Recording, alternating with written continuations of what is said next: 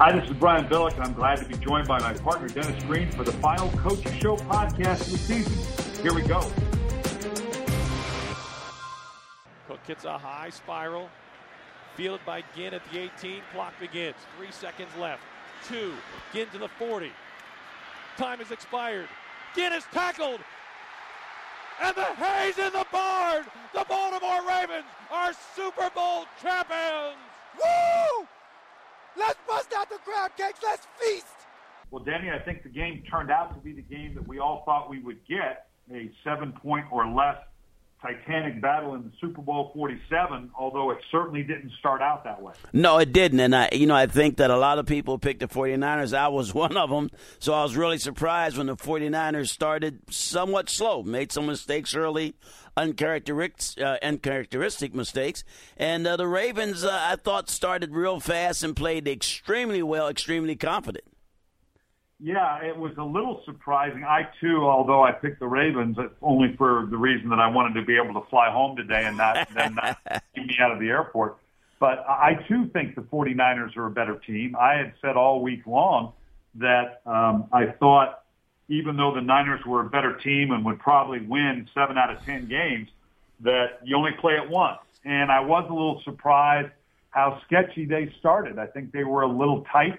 I mean, to start the game, you and I have been down this a million times, Danny, but to start the game with a play that you probably practiced for 2 solid weeks, you spent 2 or 3 days leading up to the fact that this is our opening play, and then to miss a line and have a penalty on the very first play, I think is very indicative of just how tight the 49ers were. Yeah, because that's the formation that you run the very first day of training camp. You got a slot and receiver to the wide side, and you both are in twins out there, and now you can't cover the tight end up because he's part of this pass pattern.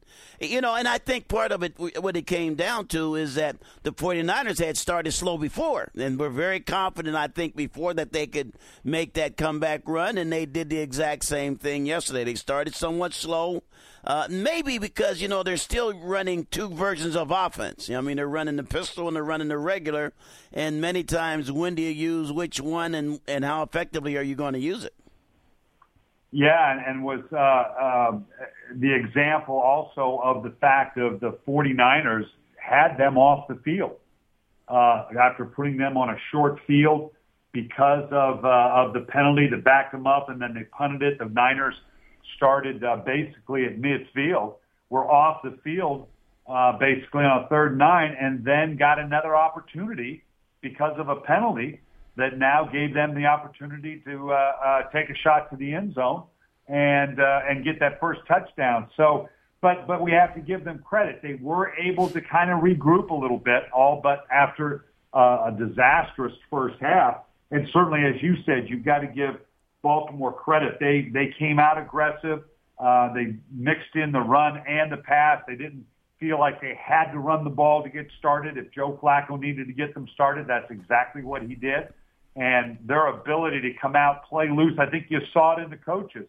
John Harbaugh, very focused, very relaxed. Jim Harbaugh, now that's his style. I don't want to say that they were tight and nervous and choking a little bit because Jim Harbaugh is so animated on the sideline anyway. But I think the team played like that just a little bit. Yeah, one thing I like, Baltimore was throwing a lot on first down initially, and that was good because they don't have to have 15, 20 yards. They just wanted something, and I think that was a difference. I think that probably is a little bit different for San Francisco because if they do have a weakness, this team, it is the secondary. It's not the front 4 defensively, which is outstanding. It's not the linebacking, which is the best 4 in football. It is the secondary. And so I think that by throwing on first down, they were able to get some success, meaning Baltimore. And I think that also kind of got them rolling a little bit. Yeah, and all you have to do is look at the sequence of touchdowns, the 13-yarder to Anquan Bolden down the middle of the field that we've seen time and time and time again. You kind of half know that's exactly where they're going. Then Dennis Pitta on a small touchdown, finding a little quick out route. Great throw by Joe Flacco. And then the odd 56-yarder, how many times we say, Denny, you got to back up. Yeah. And it was simple quarters coverage, quarter, halves, where the safety got pulled up on the slot receiver, even though he was covered, and the outside corner was waiting for some help on Jacoby Jones and didn't get it. And Jones made a great play getting back up and getting into the score. Yeah, but I think that was a great play by Jacoby Jones, but the corner was playing too tight. He was guessing, expecting him to go across. It was this little slight wiggle inside down the field, and the coverage was not even close. So I think that, again, showed that 49ers, that cornerback weakness made a big difference for them, and it enabled Joe Flacco to continue his run through. I mean, to go and to play in 5 playoff games and throw no interceptions, that's very good. I mean, that's outstanding. And then, of course, they have 3 touchdown passes in the Super Bowl is what earned him the MVP, which Jacoby Jones could have easily gotten it because he did. They have 290 yards of total total yards, and that's a lot of yards. But Joe clearly played well, was very cool, very smooth, very confident, and played good, well, when they needed it, very well when they needed it. Yeah, when you think about the mistakes made by the 49ers early, whether it's the offsides that we talked about that gave the 49ers another third down chance on a 3rd and 4 to convert the touchdown to Anquan Bolden, whether you're talking about the fumble by James, obviously, that puts them on a short field, to then come out and start the 3rd quarter and giving up the 108-yard kickoff return. It doesn't take much to see just any one of those plays that you don't give it up by the 49ers in what was ultimately a very tight win, what was ultimately, any one of those plays you can see, hey, maybe the 49ers come away with the win. Akers kickoff to start the second half. Fielded by Jacoby Jones, 8 yards deep, brings it out of the end zone. Left hash mark 10, 15, 20, sheds a tackle, 30. Jacoby Jones midfield, he might, 30, he could, 20, no flag, he will. Go all the way, Jacoby Jones, 108 yards. The kickoff return is what drives you nuts. I mean, one of the 49er players had a tackle on the 18-yard line. That's where the tackle should have been made. You're on the outside. You get your head across. You don't slow down. You accelerate. He slowed down and then didn't try to get his head across on the tackle. So he did everything about – he was not blocked. He did about everything as about fundamentally sound as you possibly could and allowed them to Jacoby came flying through there. I mean, as they said, 108 yards in 11 seconds. I mean, that's flying. And there's only one way. You've got to be able to make that guy break stride and cut him off. And there was a chance to do that, but it wasn't there. And I think that made a difference. So really the 49ers could have been done right there because they had done so many things wrong.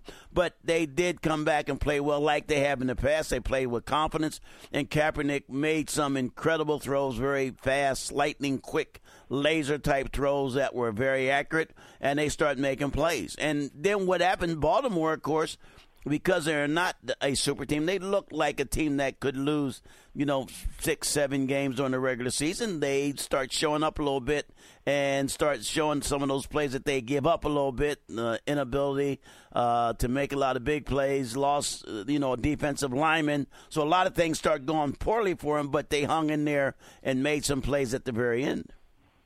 You talk about the missed tackle on the kickoff. I thought on the whole, particularly in the first half, if there was anything that distinguished the two halves defensively for the 49ers, I thought there was very sloppy open field tackling on the part of the 49ers in the first half that seemed to shore up in the second half. Yeah, they did. And, with a couple exceptions, particularly I think in the third and fourth quarter, they did a good job of, and I think emphasizing, hey, this is what's killing us. I mean, the 49ers are able to say this is why we are down. This is what we did wrong. It was pretty clear cut to them, and I think if we improve on that, we can get right back in this ballgame.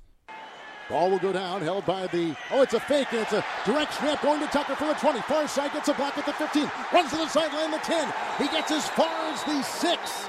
And he is shy of a first down, I think, by a yard. He picks up 8. It was 4th and 9. San Francisco will take over at their 6-yard line. Let's talk about the decision of John Harbaugh on a 4th and 9 on the 49ers 14. They're up 14-3, and his use of the fake field goal.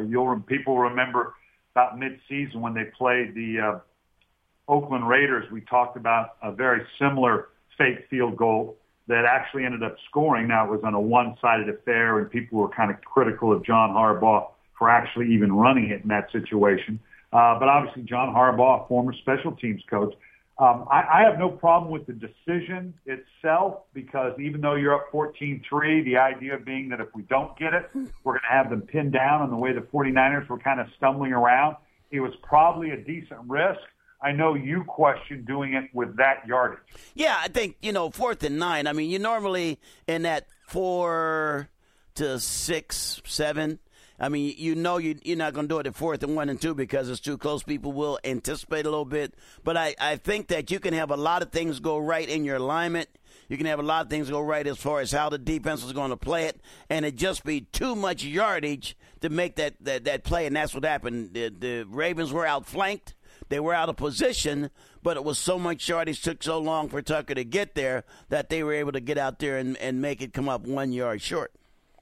And, of course, the rolling of the dice worked in their favor because it was a 3-and-out by San Francisco. They started the drive on the 6th. They were 3-and-out, had to punt. The 49ers got the ball inside the 50 or on their own, just on their side of the 50, and that's when Jacoby Jones came up with that 56-yard touchdown that we talked about. Let's switch gears. Obviously, the punt return, or I should say the kickoff return for 108 yards. Now, all of a sudden, you're coming out of the locker room. You're going to regroup. You got your plan, and now you're down 28-6 after the kickoff return for the touchdown. Both the teams kind of fumble around a little bit, and then all of a sudden, the lights go out. Welcome back to the Superdome in New Orleans. We have had a power outage. Half the lights in the building are on, half the lights are off. We have lost our complete electrical supply. The players are milling around the field. The field is shrouded, not in complete darkness, but it is significantly less light, certainly, here in the Superdome. And now the players are walking to their respective sidelines. And the scoreboards are out. The clock obviously is out. You know what? And that's something that you never think is going to happen, any kind of delay. I mean, we know, unfortunately, sometimes an injury will cause a delay, and you try to have your player stay in the game, and we all worry about injuries on a particular player if he gets knocked out or something along those lines. And when he gets better, we all feel better, and he gives us a thumb up, and we're off and running. But in this case, now you're talking about, hey, for the 49ers, look, we have a chance to get back in this now. We just gave this return up. That was a big mistake, but we can handle it. And later on the return, they did handle it pretty. Next two returns, in fact, they handled it pretty well. But I think what it comes down to now is your players have to mentally stay ready, mentally stay focused. No one knows when the lights are going to come back on. No one knows the effect it's going to have. But I think the big thing the 49ers did was try to say, hey, this gives us a chance. In other words, they talked momentum stopper, whether or not it was or not. They said it would be a momentum stopper. They said that this would give us a chance to regroup. Those are the things that they were able to say. For Baltimore, they have to try to do the opposite. They have to say, okay, now look, we're hot, but we got to stay hot. Well, it's hard to stay hot. We're really rolling, guys. Don't let it stop us here. Now we're up. We have the lead. We have to put the finishing touches on. And in a lot of ways, who can say what the difference was. Momentum, the second half belonged to the 49ers. After the first half had belonged to Baltimore, except for that last series. Well, in the second half, it looked like what you and I had talked about, that clearly San Francisco now was playing like the team that is a better team. There's no question about it. But we all grew up in coaching knowing the old adage that the team, it's not the best team that wins, it's the team that plays best. And certainly the Ravens did that over the course of the game. But you have to be impressed with the way the 49ers now fought back. I mean, once the kickoff return put them down 28-6, you had to think, boy, this thing is totally out of control. And then Baltimore comes out and stumbles around a little bit. And then San Francisco goes on a couple drives in a short period of time, and not the least of which, Colin Kaepernick made some throws in that second half that just absolutely eye-popping in terms of his accuracy. Normally a strong-arm quarterback will force balls in, and a lot will be errant. But, boy, this guy's accuracy is just stunning to me. Yeah, it really is, and I think that, what's surprisingly, for a ball that has that kind of laser speed, it is not a heavy ball. I mean, there are some guys that really throw hard.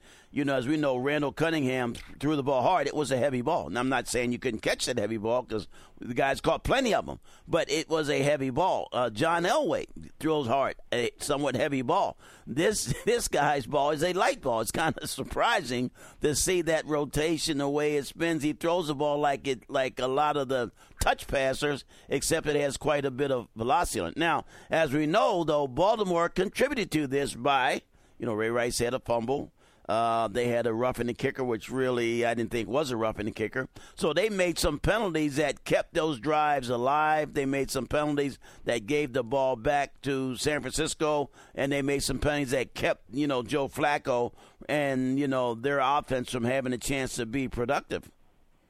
Yeah, and the sequence obviously down 28-6, and then you turn around and you see San Francisco goes on a 7-play, 80-yard drive. They then get due to the fumble by Ray Rice, the punt return by Ted Ginn. Now all of a sudden they're able to drive and drive it into the end zone. Then Baltimore again stumbles around, and then San Francisco comes right back. Those 4 plays with the 8 yards that just all of a sudden set up. Now all of a sudden we're looking at 28-23. But at that point, then you now have to be impressed with the Ray. Baltimore was able to regroup, up 28-23, but the momentum clearly going the entire way of the San Francisco 49ers. And they put together a 12-play, 42-yard drive that it only yields a field goal, but still, all of a sudden now you got that scoring differential. Right, and you were able to stop it. I mean, you put that, and that was a big difference because it was putting the pressure on the 49ers and how they had to score and the chances that they had to take, because they did lose that when they got that 3 points, and they got another 3 points. So I think that Baltimore did a great job of fighting back, and made some tremendous plays to get that game and to take the momentum back. It's very hard to stop a team who has momentum, but Baltimore was able to do that.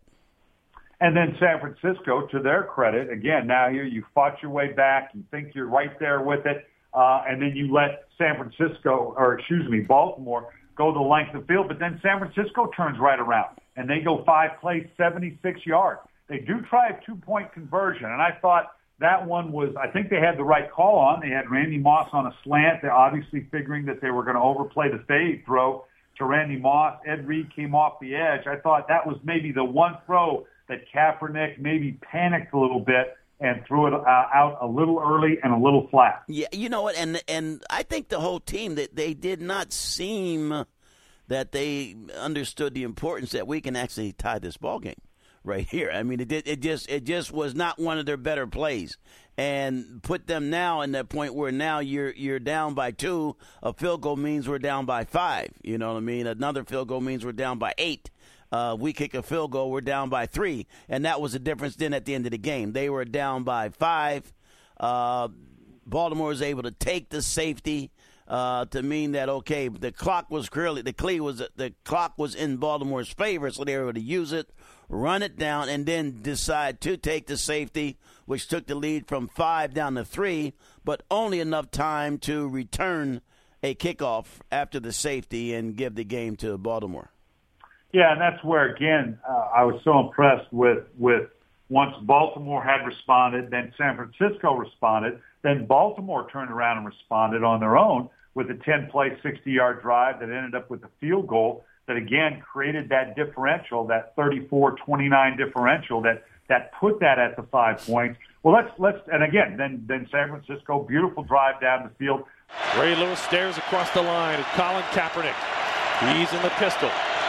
Frank Gore behind him. Lewis comes on a blitz. Kaepernick lob to the end zone. Incomplete. No flags on the play. Incomplete. Ray Lewis and the defense deliver and stop the 49ers at the 5. Let's talk about the last plays, the last 4 plays. Here, San Francisco gets down their 1st and 7 on the 7-yard line. They get 4 shots to the end zone and can't get in. Let's talk a little bit about those plays, beginning with the final one. Do you think it was pass interference on the last play? Yeah, it was. It was definitely pass interference. And I think, it starts with this idea on once you get that 1st and 7, boy, you wish it was 1st and 3, maybe 1st and 14 or something. Let you get further down. 7 yards, you're stuck right in the middle, and all 3 of the plays, kind of weren't there. Two of them were rollouts on 2nd and 3rd down that did not come up with any, and then the 4th down, this is it. This is for all the marbles. There was I like to call it grabbing. I fought with the league for years and saying holding isn't descriptive enough. I think we all know holding. You hold hands with your girlfriend or your wife or something. But when you grab somebody, then that is an act that you're trying to get away and they're trying to grab you. And I think that's what they should have called. That was grabbing. It should have been called. You know what? I think people say a no call. A no call is something that accidentally happens when you actually grab a guy. It was very poorly played by the Baltimore quarterback. He should have never tried to play what could look like the last play of the game that way. He should have known it was going to be called when he started grabbing. It's one thing to interfere, but it's another thing to actually grab a guy, hold on to a guy, try to prevent a guy from running. And, of course, the ball went out of bounds, so it was not a catchable ball, but it should have been a, half the distance 5-yard penalty. Well, and I'll question 2 things. First, I agree. I think it was. I think if that happens during the regular season, if that happens earlier in the game, I think you get a call. But I think the officials rightly or wrongly said, we're not going to finish this game. We're not going to, not that, Baltimore couldn't have stopped them, but we're not going to give San Francisco basically the game by giving them a new set of downs on the goal line with that kind of call. And that's where the discrepancy comes for me in that, no, I don't want the game to end that way. I don't want it to be in the officials' hands. But at the end of the day, if he held, or as you say, grabbed, then he grabbed. I guess the other part for me is, and I love Michael Crabtree and the skill set he brings, but I don't know. If I'm going to throw a fade route, I got Randy Moss on my team, the greatest leaper in the history of this game. Don't you kind of give Randy Moss a chance to make that play? Well, Randy was to the short side of the field. He threw it to the wide side of the field. There's no doubt about that. Kaepernick I don't know if he completed any touchdown fades all year. I think the question is maybe one from the 4 or 5 yard line, but I don't think any touchdown fades, and so I don't think it's something that he's that accustomed to doing. The ball was too far overthrown. It was the wide side of the field, but I still don't say that you can't reward a cornerback for illegal play, meaning grabbing a guy in a desperate act, because you only grab a guy when you're desperate, and then he got away with it. I think that's what's unfortunate. I mean, if he had played it better, but he couldn't have played that play any worse than he played it then with the technique and that he used and trying to prevent Crabtree from making that catch. Sam Cook standing in the end zone, and that's exactly what he's going to do. He trots in the back of the end zone. Clock is at 7. Cook running around, still on his feet, and finally chased out of bounds with 4 seconds left on the clock. Hugh called it. Sam Cook alertly burning 8 seconds off the clock, and now the Ravens will have a free kick. Well, let's talk about the use of taking the deliberate 2-point safety and the thought process you go through as coaches. It's to me obvious, and it works. So we go by our coaches' show motto that if it worked, you're a genius, and if it didn't, you're an idiot. But let's obviously talk it through with a 5-point differential.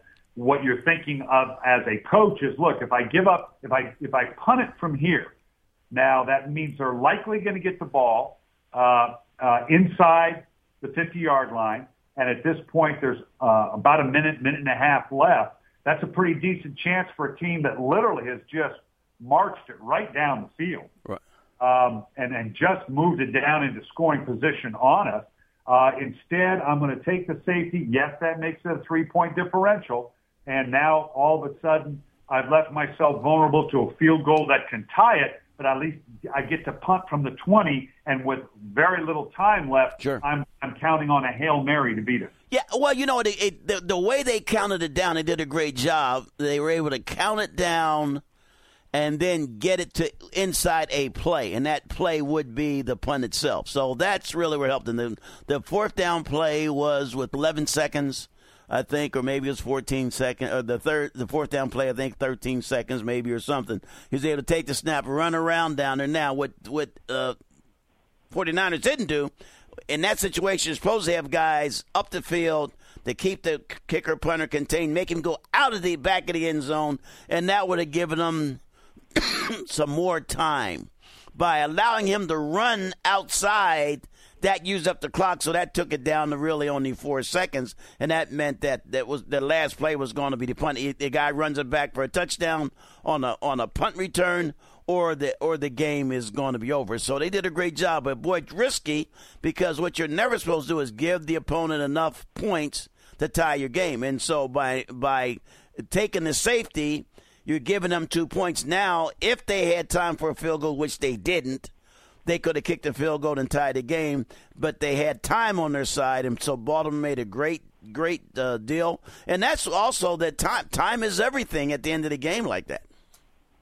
Yeah, and I thought it was very telling, going back to the no call of the grabbing or the holding defensively on that play. As we all teach it, you teach your punting team to hold, because no team is going, you get the flag, but no one's going to accept the penalty because too much time's gone off, and you've got to accept the ball where you got it. You're not going to give them a chance now to go ahead and punt it after already having run off a number of seconds off the clock. But the fact that there were 2 or 3 just flat out tackles. That was tackled there. That was what you call offensive tackling, which is illegal.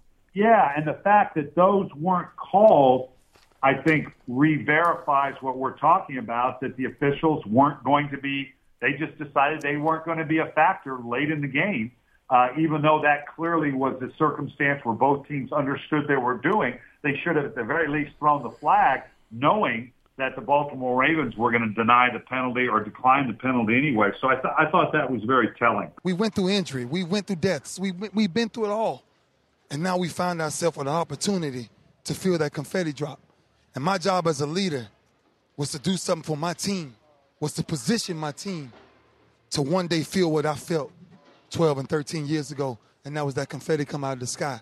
So, man, if I tell you, when I end my journey, if I was to end it, I always tell people, when God is for you, who can be against you? Because if you believe in what you believe in, hold on to that faith and just spread it throughout your team. And I did that, man, and that's why I just take my hat off to my team. Awesome. Let's talk about the legacy of Ray Lewis. Obviously, gosh, you can't script it any better for Ray Lewis, slam dunk Hall of Famer, to finish his last game in that fashion with now a second Super Bowl. I mean, this allows now Ray to have the credentials to definitely be atop of the discussion, at least, that he may be the greatest defensive player of all time? Yeah, I think he's able to go into that discussion because, the games, the kind of years he's had, how he played coming back from an injury that they said he would not come back from, how many tackles he had during this playoff run where a team goes in as a wild card, has to play all the games on the road, and then also winds up winning the Super Bowl. And then I think just the fantastic leadership that all the players give him the credit for in providing when he was not even playing, the leadership that he provided and the way he helped motivate them. So he goes down as one of those players. Yeah, and let's remember, as we've talked about, this is a team that lost 4 of its last 5 games, and all but for that 4th and 29 against San Diego was a team that would have limped into the playoffs, losing its last 5 games. And then Ray makes the announcement that he's done. And they did get healthier. Haloti Ngata got healthier. Terrell Suggs got healthier during the course of the playoffs. They got some DBs back. But still, that was an impressive run after limping into the playoffs, losing 4 of the last 5. Yeah, it was. And I think that, he's a guy that he came. What was the difference? He was back. That made a difference. Obviously, they switched offensive coordinators. That made a difference. But right now, we're talking about Ray Lewis and the impact he had on this team that was Super Bowl champions, and the impact is immeasurable. Well, let's finish off with these 2 Super Bowl participants. Let's see where they go from here. For San Francisco, this is a darn good football team. It's going to be good for a while, it looks like. I guess as you look at their off season, of course, they got to decide what to do with Alex Smith. Given the payday, it's unlikely that he's going to be back. I don't know if Randy Moss wants to continue to play, but I would think that getting another big play receiver opposite of Michael Crabtree would be a priority for them. But clearly the secondary, and it was exposed in the playoffs and certainly against the Baltimore Ravens, the secondary has to be where the Niners put most of their attention. Yeah, especially for their style of play. For them to be able to use the linebackers the way they want to supplement the front the way they want it to be, they have to be better at cornerback, plain and simple, because they have to be able to play a little bit more man coverage. They can't allow teams to really get to them by making them go into a two-deep zone by the way they spread them out and then attack them, underneath. So that would be the one weakness that they have. But, I mean, this is Jim Harbaugh coaching a team that was 13-3 the regular season, in 2011, and 13-3 this year, 14-2, whatever it was. I mean, that's 2 years in a row. 1 year NFC Championship game, the next year in the Super Bowl. What happens next year? Next year, I guess they win the Super Bowl. So he's really done a phenomenal job. Yeah, for the Baltimore Ravens, of course, you're seeing Ray Lewis transition out. Now, Ed Reed says he is not retiring, but he is an unrestricted free agent. There's talk of him going elsewhere, and that's going to be a big decision for the Baltimore Ravens. They're going to have to continue, and they're not as old a team as people portray them to be, obviously, when you got a Ray Lewis and an Ed Reed and a Terrell Suggs, but they've done a good job bringing some good young talent in, but they need to restock that a little bit.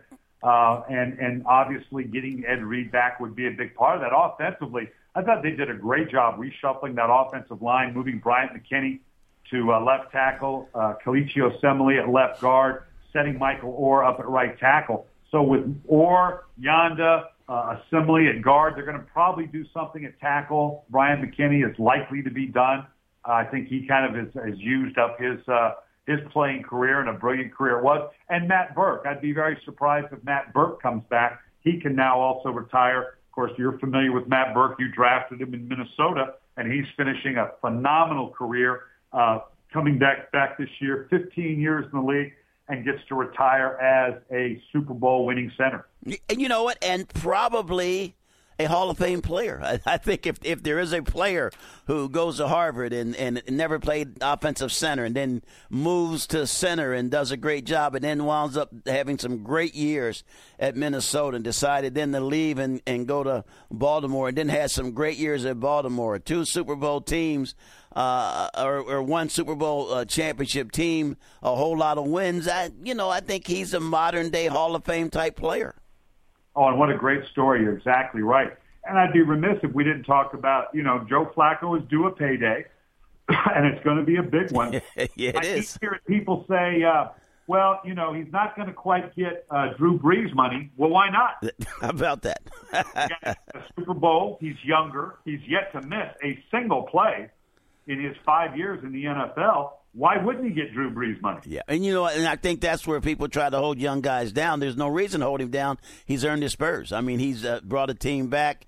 He's played, on a system that has enabled him to have to really do some things. He survived a change of an offensive coordinator, and he's won a Super Bowl. So I think this is going to be a big pay. And they took the risk of not signing him last year. So he wanted to have a great year. They wanted to have a great year. They just didn't want to pay him for that great year. Well, now they'll have to pay him for what's expected to be 5 or 6 great years. There's a great story in the Baltimore Sun about how over the summer when the Ravens were trying to get it done, and I think they put $16 million a year out there, forget whether it was a 4 or 5 year contract, and he turned that down, and he went and met with Steve Bisciotti, and of course Steve Bisciotti is going to support Ozzie Newsome and Pat Moriarty, their cap guy, and basically told Joe, look, tell you what, Joe, you go out and have a heck of a year, you go win the Super Bowl, and then you can come back in here and pound on my desk for that payday. And Joe laughingly said, well, I'll see you on Monday. I'm going to bring my sledgehammer in here because I got a pretty good pound. I'm just going to do what you told me. So that is right. I think he'll be pounding today. The parade. When's the parade? Tomorrow? The parade's tomorrow. He'll be pounding on the desk today. Yeah, you're exactly right. Well, finally, I want to end up with just a list, I think a great list of awards. MVP, Adrian Peterson. He and Peyton Manning, you can't go wrong. Coach of the Year, Bruce Arians. That was an incredible story. And, of course, Bruce now having the opportunity to be the head coach of the Arizona Cardinals. Rarely is an interim coach coach of the year. Normally, interim coach means you're taking over for a guy that didn't do well, and it doesn't go well at all. Bruce Arians was taking over for a coach who had leukemia. He stepped in, did a great job, led the team to the playoffs. So I agree with that coach of the year. Defensive player of the year, J.J. Watt. You know, he's a guy that is almost reinventing how a guy can be a big guy but can also run, rush the passer, do the sacks, but also can defend against the run. Yeah, and RG3 was Offensive Rookie of the Year. Luke Kuechly was Defensive Rookie of the Year. And Walter Payton, Man of the Year. Jason Witten, a great award. I love seeing that award because it just underlines how much these players do on their own. We keep hearing about the knuckleheads all the time. It's great to hear about players like a Jason Witten that does so much for the community. And the Comeback Player of the Year, you know, you knew if Adrian Peterson was going to get the MVP, then Peyton Manning was going to get Comeback of the Year and vice versa. Absolutely. And I think that's the right way, too. I think Adrian, with the way he played, is the MVP, and I think then that means Peyton would have to be the comeback player. So I think they got it right. Well, that's going to do it for the Coach's Show podcast. You can download the Coach's Show podcast from iTunes or go to NFL.com/podcast. Thanks for listening, everyone. We will see you next season here on the Coach's Show podcast.